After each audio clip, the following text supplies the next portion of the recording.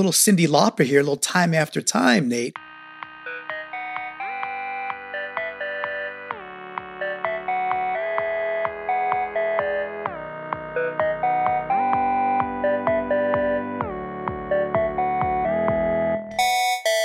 Welcome to Catalyst, the Launch by NTT Data podcast. Catalyst is an ongoing discussion for digital leaders dissatisfied with the status quo and yet optimistic about what's possible through smart technology and great people. Today's topic hits squarely at why so many technology leaders are not satisfied and the power of the platform paradigm in helping enterprises get to smooth. We'll be taking a trip in the Wayback Machine to visit 3 stories from our past that changed the course of humanity that are great illustrations of the power of platforms and how they apply to modern technology challenges.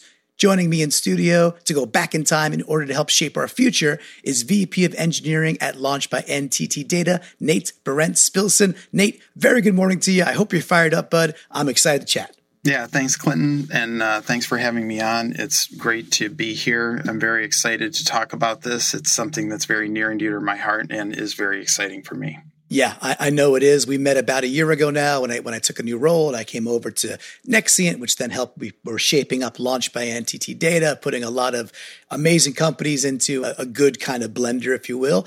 And it's been one of the relationships I've cherished the most is getting to know you more and really getting to understand your philosophies, and super excited about the work we're doing, which is bringing some of these things to light. We'll talk about that in a bit. One of the ways in which we kicked it off together was at Nexus 23, which is we debuted Launch by NTT Data to the world, and it's a flagship show that Nexient had put on every single year. And it really is a show for change agents, for those disruptors, for those just technology leaders who just know there's a better way to do things. And you had a keynote that you titled Get Good at Change, and had several concepts we'll be discussing today and in future visits to the studio. And today's focus, we are going to talk about the power of the platform. And before we look back at these great stories and how they apply to the future, we're going to hone in on the present right now with you. So before we get to the stories, before we get to the powers of platform, why are so many in technology? We're talking really smart people, very capable people, big budgets, big teams, smart teams around them. Why are they so dissatisfied and why are they struggling? They're struggling to generate momentum. I think that's really what it boils down to. And there's really 3 things that contribute to it. There's organizational muscle memory that's just built into this structural friction is what's created by it. And then you've got a lot of legacy technical debt, and in the form of a lot of legacy systems that are being used to run the business and very important and crucial to the business. But bringing those up and getting those modernized and getting them to the point where they can evolve at the same speed that the business is trying to evolve, those 3 things coming together makes it really difficult to generate momentum. You have this constant friction that's bringing you back to a state of rest rather than allowing you to have this perpetual momentum that you've generated that you can just keep perturbing forward that helps you then build for the future. So why should enterprises, let's now switch over to platforms, right? We were talking about the power of platforms. We'll get into these vignettes that are really, really cool and some great human stories that I think folks will really enjoy listening to. So, stay with us for those. But why should the average enterprise, they might not see themselves as a platform business, put that in air quotes if you want to. They may not look at themselves as a platform operation. However, you're coming to the table and saying, hey, look, regardless of your industry, regardless of your business and who you serve, you actually ought to look at yourself as a platform. What do you mean? It's a very overloaded term in the industry, for sure. You hear it all the time, and then people are like, okay, well, what do you mean by platform? It's more of a platform way of thinking, really. And platform is a concept that once you really understand it, it's hard to unsee it once you see it. And in organizations, it's an overloaded term, so we use it all the time. But really, I think of it as a technology platform. You have your operating platform and you have your software delivery platform. And each one of those is unique in what you're trying to achieve with it ultimately and what it's getting you to. But it's that state of mind of thinking about it in terms of platforms, your organization, then helps you really visualize, okay, so now how can I get the most bang for the buck? So once you start to think about your organization as more of a platform company, and you just think about the way that you actually operate as more of a platform, that offers you this opportunity to amortize out a lot of those construction costs for those foundational pieces across a lot of different products, rather than taking this very big bang monolithic. Frankly, it came into being because of the structure of capital funding. And that's where a lot of it comes from, just because software construction is very different than a physical asset or actual physical construction. But we're using the same financial mechanisms to create software. One of the ways I like to look at what you were saying there about the amortizing of the assets is, for those who like trade stocks, right? Like if you just keep buying a stock you really love, they call it like dollar cost averaging, right? The next slice you buy, the next piece you buy, over time, it costs you less per average because you're basically doing the same thing. You're taking a bet. Like if you love Amazon, just keep on buying Amazon. You can dollar cost average your way up and down. Mm-hmm. Is that the goal? Like we want to produce products, and we want to get to a point where we are more free, more frictionless, but it's not just about doing it quickly, but it's about doing it a lot more efficiently as well. But is that a fair metaphor over to the software world for you? It's similar in concept. I think of it more in terms of the majority of what you have really like these different categories of supporting capabilities within your organization. And once upon a time, you probably needed to go build that from scratch. Yeah. You have so many things now that are available as a service. You can go get that solved problem as a service. So you really want to lean into that portion of it because you get it much more cheaply. But again, it's coming out of a different part of the budget because you've got to pay that SaaS cost every month. What you're really trying to do is have these reusable building blocks that allows you to tap into core functionality that you need to power products. And then wherever you just really what you're looking for is the gap. Find the gap in functionality that you have and then build just that piece. So you don't have to go build the entire structure every time you're building a new product. And we made several attempts at this. You had the SOA movement and moving more towards services. Like that was a good first step. We got through, a certain level of maturity with that and took it sometimes in the wrong direction and over-engineered on that front. But it was a similar concept. The idea was that we're going to have these reusable building blocks. Some of those we build internally. Some of those we buy and get in a SaaS model. And some of those we may build ourselves, but we're building it from the perspective of that I want to have a high level of reuse in the organization for this. So that really what you're trying to do is drive your product teams to be looking at it from the perspective of what do I have to work with for this idea, to bring this idea to reality, and then fill in the gaps. And that filling in the gaps is usually a much smaller spend than having to go and build everything from scratch every single time.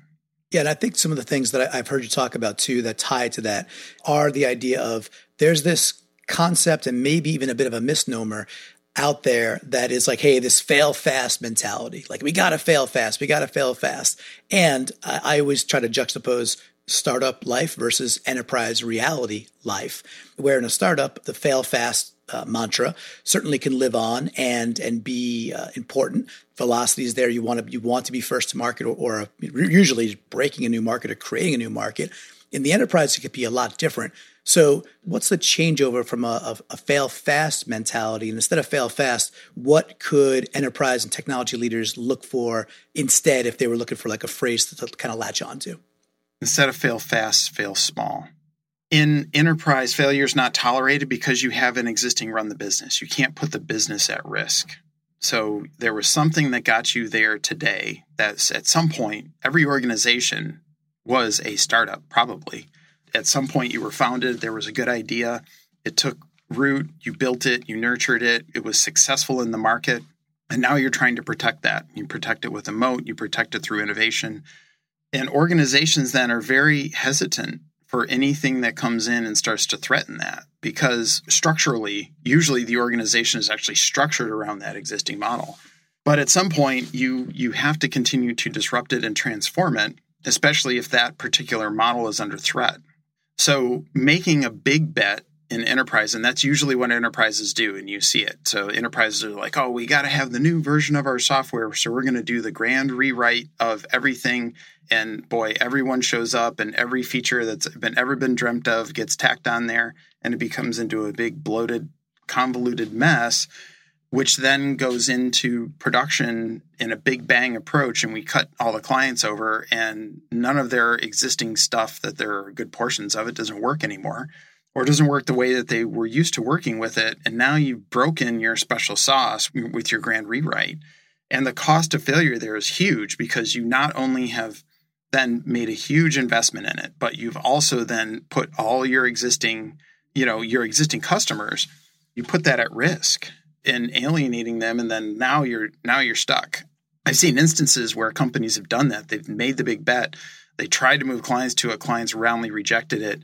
And then they're forced to stay on the old version, which they've neglected for some number of years now.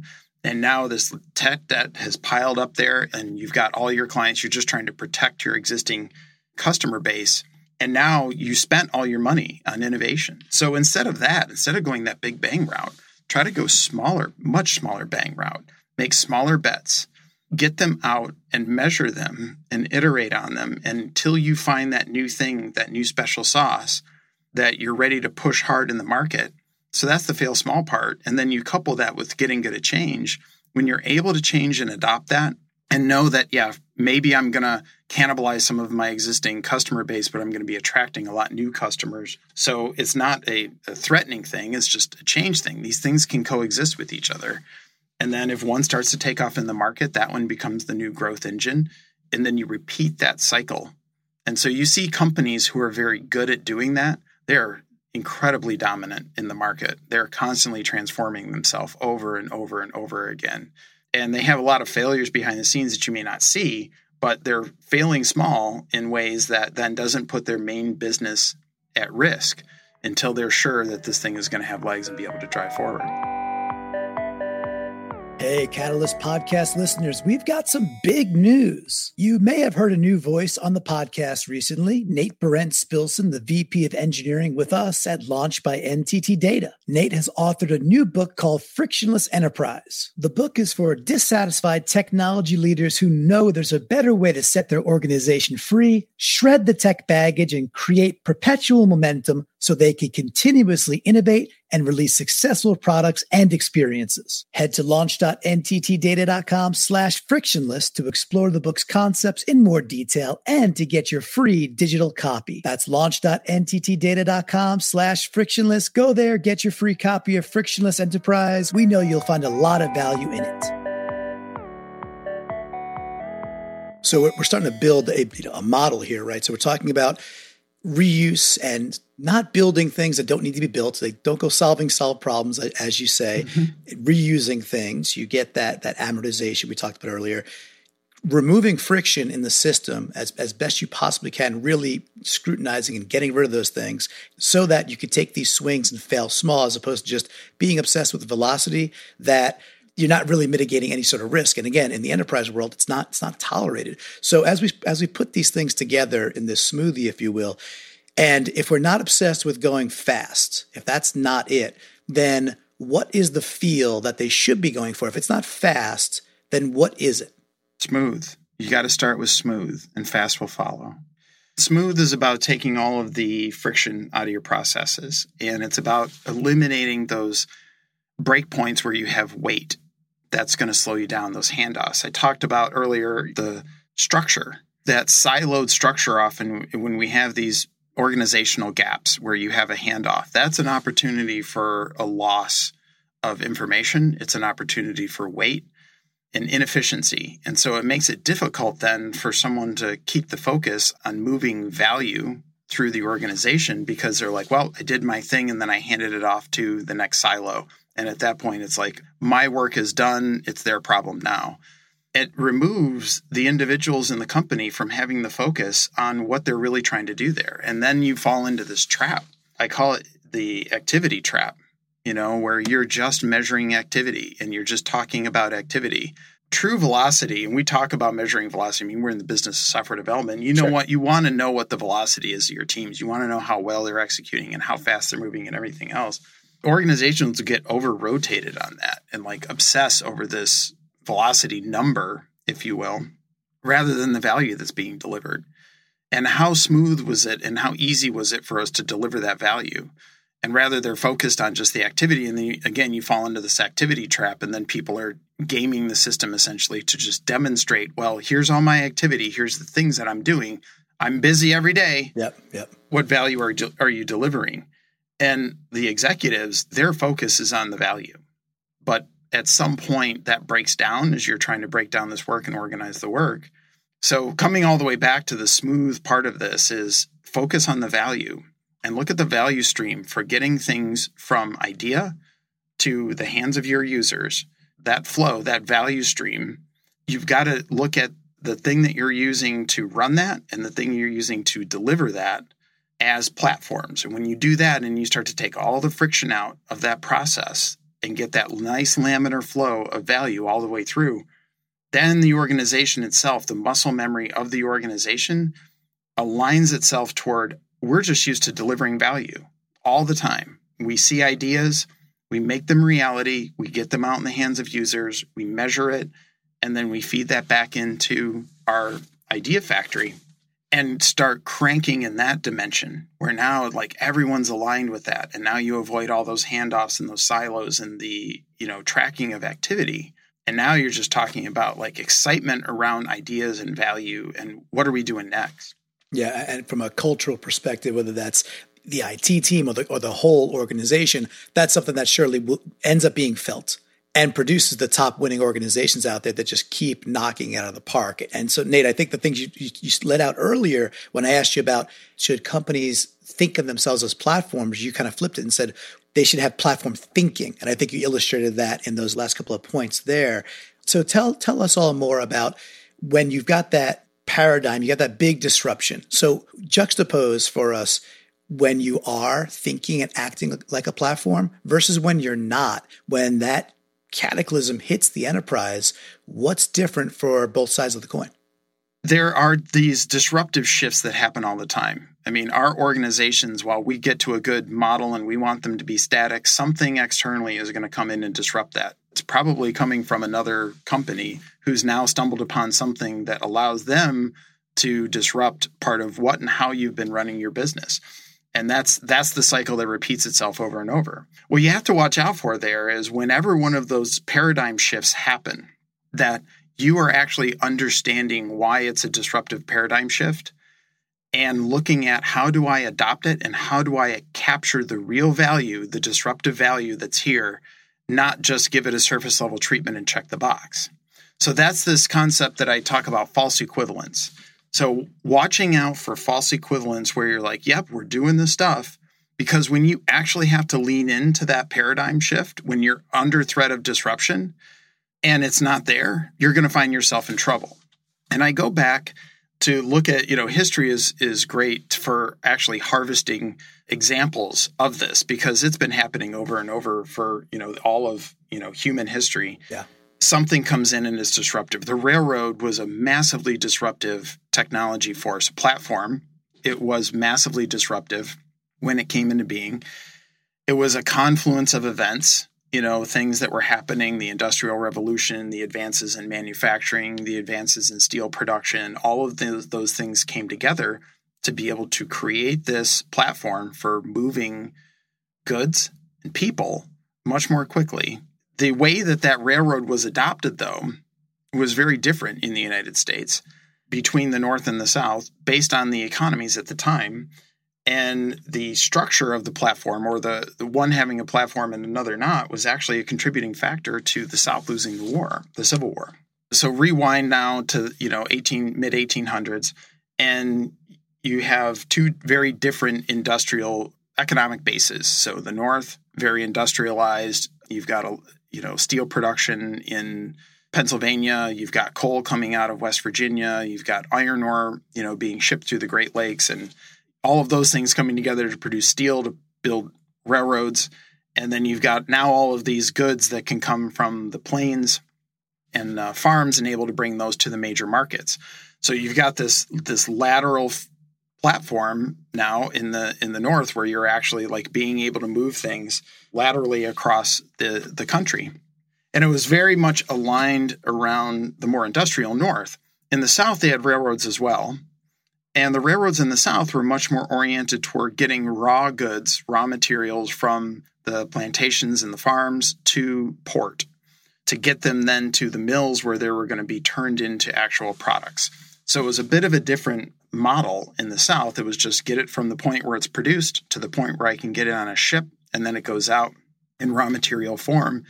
So now, as the Civil War starts, the North and the South have to lean into that part of the infrastructure. Now, on paper, both of them have railroads. Right. Railroads, cool. Yeah. 2 railroads. Check the box. Like, no big deal.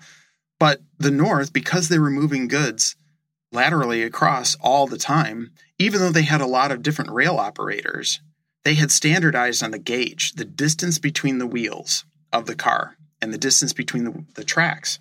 It didn't matter what car it was or what operator it was, you could move across from one to the other as part of the whole network. That was a true platform. In the South, because of the orientation from the plantation to the port, they didn't standardize on a gauge because it wasn't important. You didn't often go from one to the other. And so they had a bunch of different gauges. And a lot of times it wasn't even all connected together. When it came time to lean in, now the North is able to move goods and people across with no friction at speed. The South now has to spend a lot of activity at those boundaries. Whenever there's a gauge change, they can only go fast when they're all on the same gauge. When it gets to a point where there's a gauge change, they have to stop. Then they have to wait and make sure that they've got a train with the correct gauge to pick up all of the goods, all of the people, and then they've got to move it from one place to another. That's a perfect example of activity over outcomes. It didn't help anything. All of that activity was completely wasted because really what it was about was speed and like the least amount of activity possible to get to the outcome, which is getting from point A to point B. And they can't do point A to point B. They got to do A to B, B to C, C to D, to then make it across all of those gaps. Right, so tremendous amount of inefficiency, tremendous amount of wasted time and effort, all because it wasn't a true platform. It was false equivalence.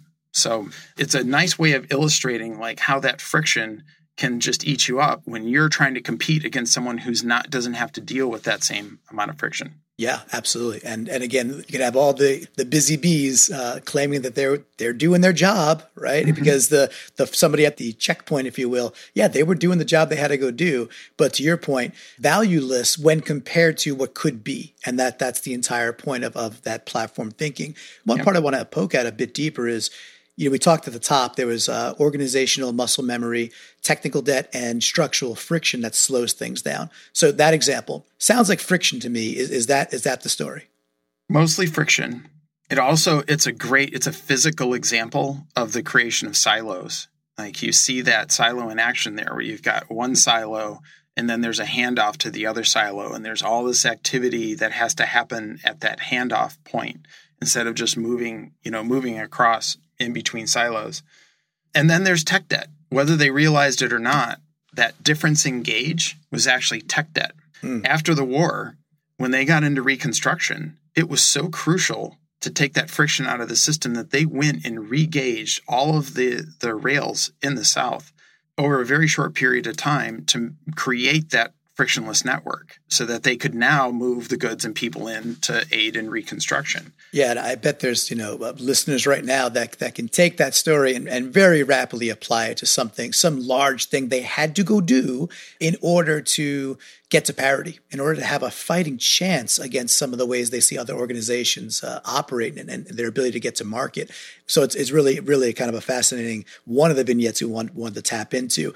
A second one that we looked at together too that really was interesting revolves around this gentleman. I would call him Malcolm McLean. Maybe that's because of my bias towards Die Hard. I heard you say McLean. I'm not sure which one's right, but Malcolm McLean was a truck driver. And back in 1937, he had a little downtime and he's sitting at some of the ports in America and he's scratching his head being like, well, what I see is kind of dumb, and I think there's a better way. Love for you to take it from there. And also, I want to make sure we talk about what did he do, but also like how and why did it take so long to catch on when obviously it was better? Yeah. good ideas, disruptive paradigm shifts often take time to actually take root. It's not because it's not a good idea. It's because there's not a disruptive event that really galvanizes and makes it that much more advantageous. And this was no different. So McLean is, looking at he was actually looking similarly. You're looking at a handoff point between ships, unloading of ships and getting that onto ground transport. And that might have been truck or it could have been rail. So I like how the rail comes back into this as well, because again, it's such a crucial platform component in our country, infrastructure platform. And it's one that continued to be part of the disruptive wave. Actually, what I like about this too is it's the meta platform. It's the platform of platforms, essentially, like going from rail and shipping to transportation and logistics. So he's looking at the inefficiency with unloading all of these goods and barrels and boxes and everything at the dock. Everything a different shape, everything bespoke, right?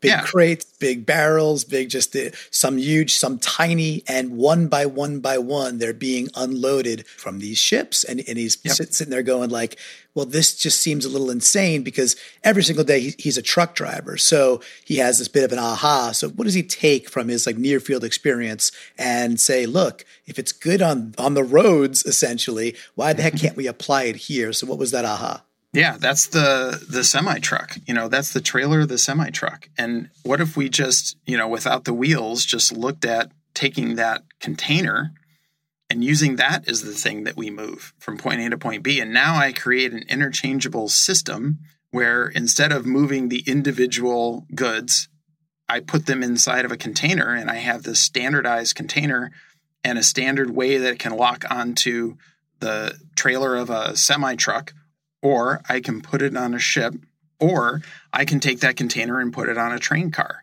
So now I've got an interchangeable unit, the shipping container, that I can put on any one of these transportation, vehicles to get from point A to point B. And I don't have to go touch everything that's inside the container, only at the point of loading and only at the point when I finally unload it. So now you can standardize a whole bunch of other things in and around that. And again, coming back to just like the gauge, you come back to the standardization, the dimensions, the little holes, where it locks in on the trailer, or the ability for a crane to pick it up. And so you standardize on all of that stuff. And now it's like, wow, this really powerful concept, the shipping container. But at first it didn't take off. It wasn't until you had a disruptive event. So again, just to put the timeline back out there for folks mentally, he's sitting there thinking about this in 1937, and he's prototyping, and he's building a small business and getting people interested. And it really doesn't take legit, even to start to get decent adoption until the late 1950s. But even then, it really wasn't full on. And what's credited is when the Vietnam War broke out, and they had to go that much faster and now ship these things globally, that all of a sudden there was this gigantic disruption and the system was stressed. And they're like, oh, there is something here. This guy McLean, this truck driver, this high school graduated truck driver, has been, making some noise for about 20 years now. And maybe we ought to listen to him 25 years on. And then it finally caught fire and it got the right gravity around it. And then it became standard. And one of the things that I saw, Nate, that blew my mind was that the estimate on shipping a ton of goods, the cost of shipping it cargo-wise, when this was instituted, dropped 90% from, at that point, $5.86 a ton down to 16 cents for that same ton. And I'd love for you to, if there are parallels back to technology where we've seen those kind of shifts, is that what cloud did, or the promise of cloud? And is that in itself a false equivalency that I might be drumming up? Cloud is part of it. At the heart of cloud is really, it's all about DevOps and moving to infrastructure as code and automation and standardization. Even we have the concept of a container, a containerized app that you can plug in to that infrastructure to be able to run it. And so cloud ended up becoming its own platform and movement and paradigm shift that was powered by a lot of that same thinking. So it was looking at all of the inefficiencies of manual provisioning of hardware, bespoke hardware. Anytime you have a huge amount of manual activity by a human, doing something that's not repeatable every single time, automatable, it's an opportunity for you to, disrupt that by applying that pattern to it. And so we've seen this play out in manufacturing, starting with what Toyota was doing in the 60s and how disruptive that was in the 70s and 80s, all the way up through current. And then taking those same concepts and then applying that to technology with Agile and the DevOps movement. And then the organizations who really turned things on their head, and those are the tech giants of today, mostly the early pioneers of that, Google and Amazon, in just saying, I don't have to go out and buy, a really expensive server and have that as something that I do a lot of care and feeding for. I'm just going to go get commodity stuff, but it's going to be redundant and easily replaceable. I'm going to run a lot of these using automation. So I get a huge amount of scale, one individual of a handful of individuals in comparison to the dozens that would be needed to run this bespoke infra. Again, then you had this disruptive event. Like, you couple that ability to run this massive infrastructure very frictionlessly at a very low cost, and then you couple that with a product that's very disruptive in the market and figure out a way to monetize that. You put those combinations together. With Google, it was the search engine. I mean, really, it wasn't what made all the money. It was the AdWords. AWS was created out of necessity for them to be able to just run their infrastructure, to run, all of the servers and services and everything else that they had on the back end a lot more cost effectively. And at some point they were like, why don't we just sell this? Yeah, this is and the thing, boom, right? Yeah. And Microsoft realizing now Microsoft's a great company that's just able to make that transformative pivot as well, and realizing the opportunity, the transformative opportunity for it, and going in, hard on creating Azure, so different part of the model, but following the same thing, like realizing the transformative paradigm shift. There's organizations then who, you could have stuck your head in the sand and just said, nope, we're going to keep doing things the way we've been doing it, only to realize too late that once the disruption happens, you can't compete anymore with those companies who have adopted it. Yeah. But that same false equivalence plays out. Leaders are like, okay, well, we got to get to the cloud. And that gets translated to, okay, we got to get out to the data center. We got to get to the cloud. And they do a whole bunch of lift and shift from data center to cloud. And it's a different model. It's a different paradigm running in the cloud. So you have to be cloud native if you really want to capture the value of it. So people run to do a lift and shift. They move all these workloads, brute force out of the data center into the cloud. And they find then that their cloud bill is astronomical. And it's actually costing them a lot more to run in the cloud than it was running on premise. And you see the articles now that are coming out, and people are talking about it, and companies are like, we're going back to the data center. Yeah, okay. I mean, you can, but understand, it wasn't the cloud's fault. It wasn't the cloud. It's not like everyone's having a bad time in the cloud. They're changing gauges back for some reason. They're like, oh, you know what? The smooth gauge to the cloud was dumb anyway. Well, let's make them all bespoke again and go back to these physical things.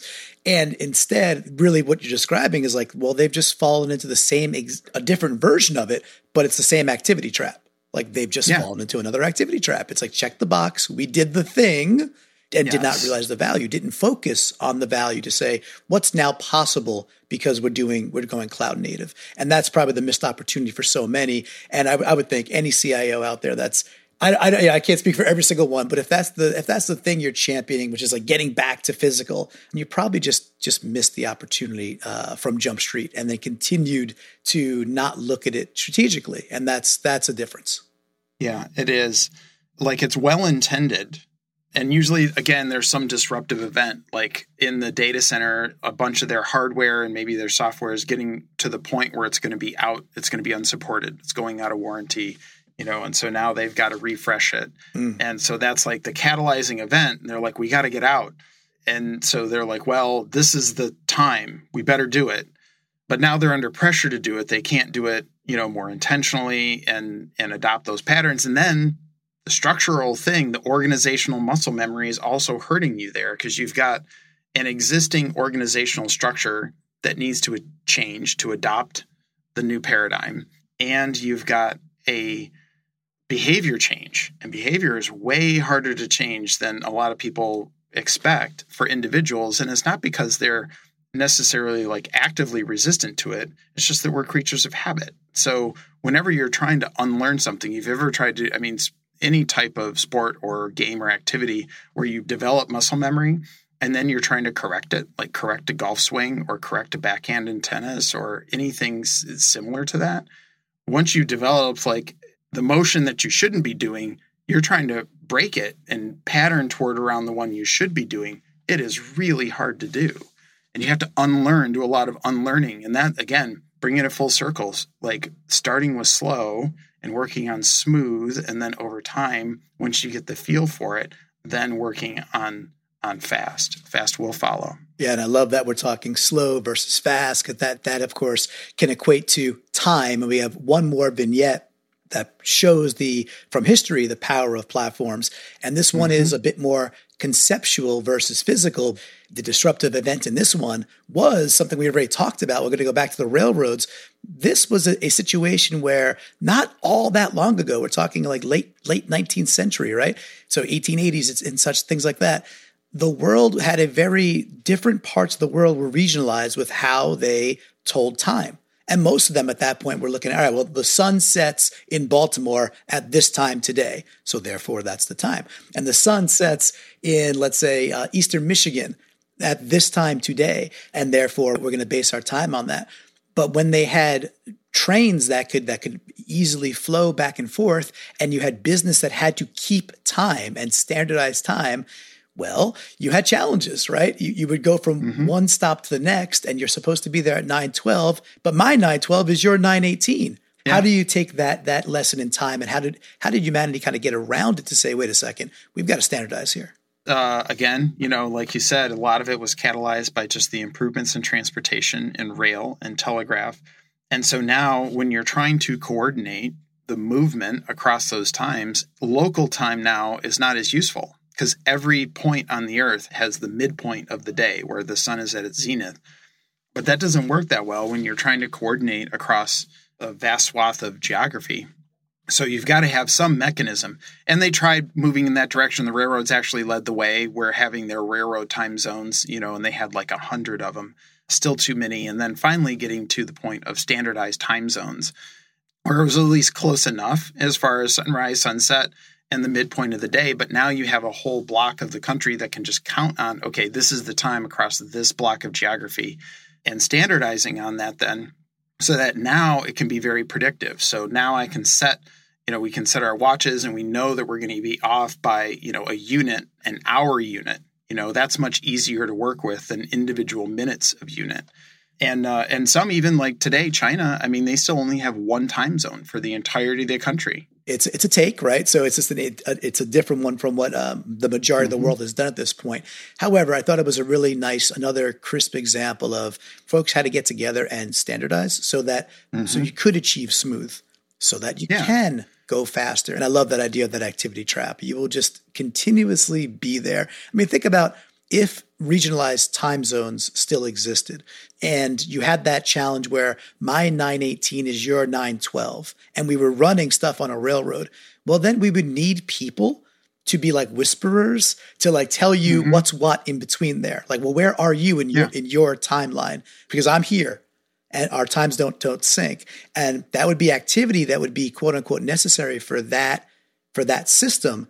But again, juxtaposed versus what's possible, providing no value whatsoever. In fact, it would actually increase things such as error, right? Because a lot of human error could happen in a system like that, where you're relying on one person, a single point of failure, to carry a really critical piece of information so that we're all on time together. So just a nice example of how that one also bred, again, that standardization so we could progress and be smoother. No, there's one last point on that, which is that as we continue to move more quickly as far as the way that we transmit information and everything else, we've had to get more and more precise on our measurement and standardization of time as well. Moving to atomic clocks and like GPS that we count on. Like we have to have geosynchronous time to be able to make that stuff all work. So we've continued to hone that. Like time zones was just the first step. Right. And, there'll be steps again as we continue to advance in space travel and things like that. Again, we're going to have to revisit that. Like, we're not done with time. We're not done with any of these shifts. It's going to be constantly shifting, constantly changing the paradigm on us. And we have to make sure that we're good at change so we can adapt. Awesome place to end it today. So a big thanks to Nate Berent-Spillson for sharing his wisdom with us today. And if you like more on this topic, well, you're in luck because Nate just wrote a book about it, and you can go grab your free digital copy. We're calling it The Frictionless Enterprise. Nate calls it The Frictionless Enterprise. Check out the links below. We'll make sure you know where to go get it. What I love about it, Nate, is that it is part philosophy. It's putting these things all out there for folks to think about. So it's got the theoretical aspect, and it has lots of the, well, yeah, cool. Here's how you go apply it. And I really, really appreciate that you took that point of view, so it becomes a rather useful book for folks to go check out too. And we're giving it away for free, so we encourage folks to go grab that. So go get your free copy of The Frictionless Enterprise. We think you'll enjoy it because in this studio, we believe in shipping software over slideware that fast will follow smooth, and aiming to create digital experiences that move millions is a very worthy pursuit. Join us next time as that pursuit continues on Catalyst, the Launch by NTT Data podcast.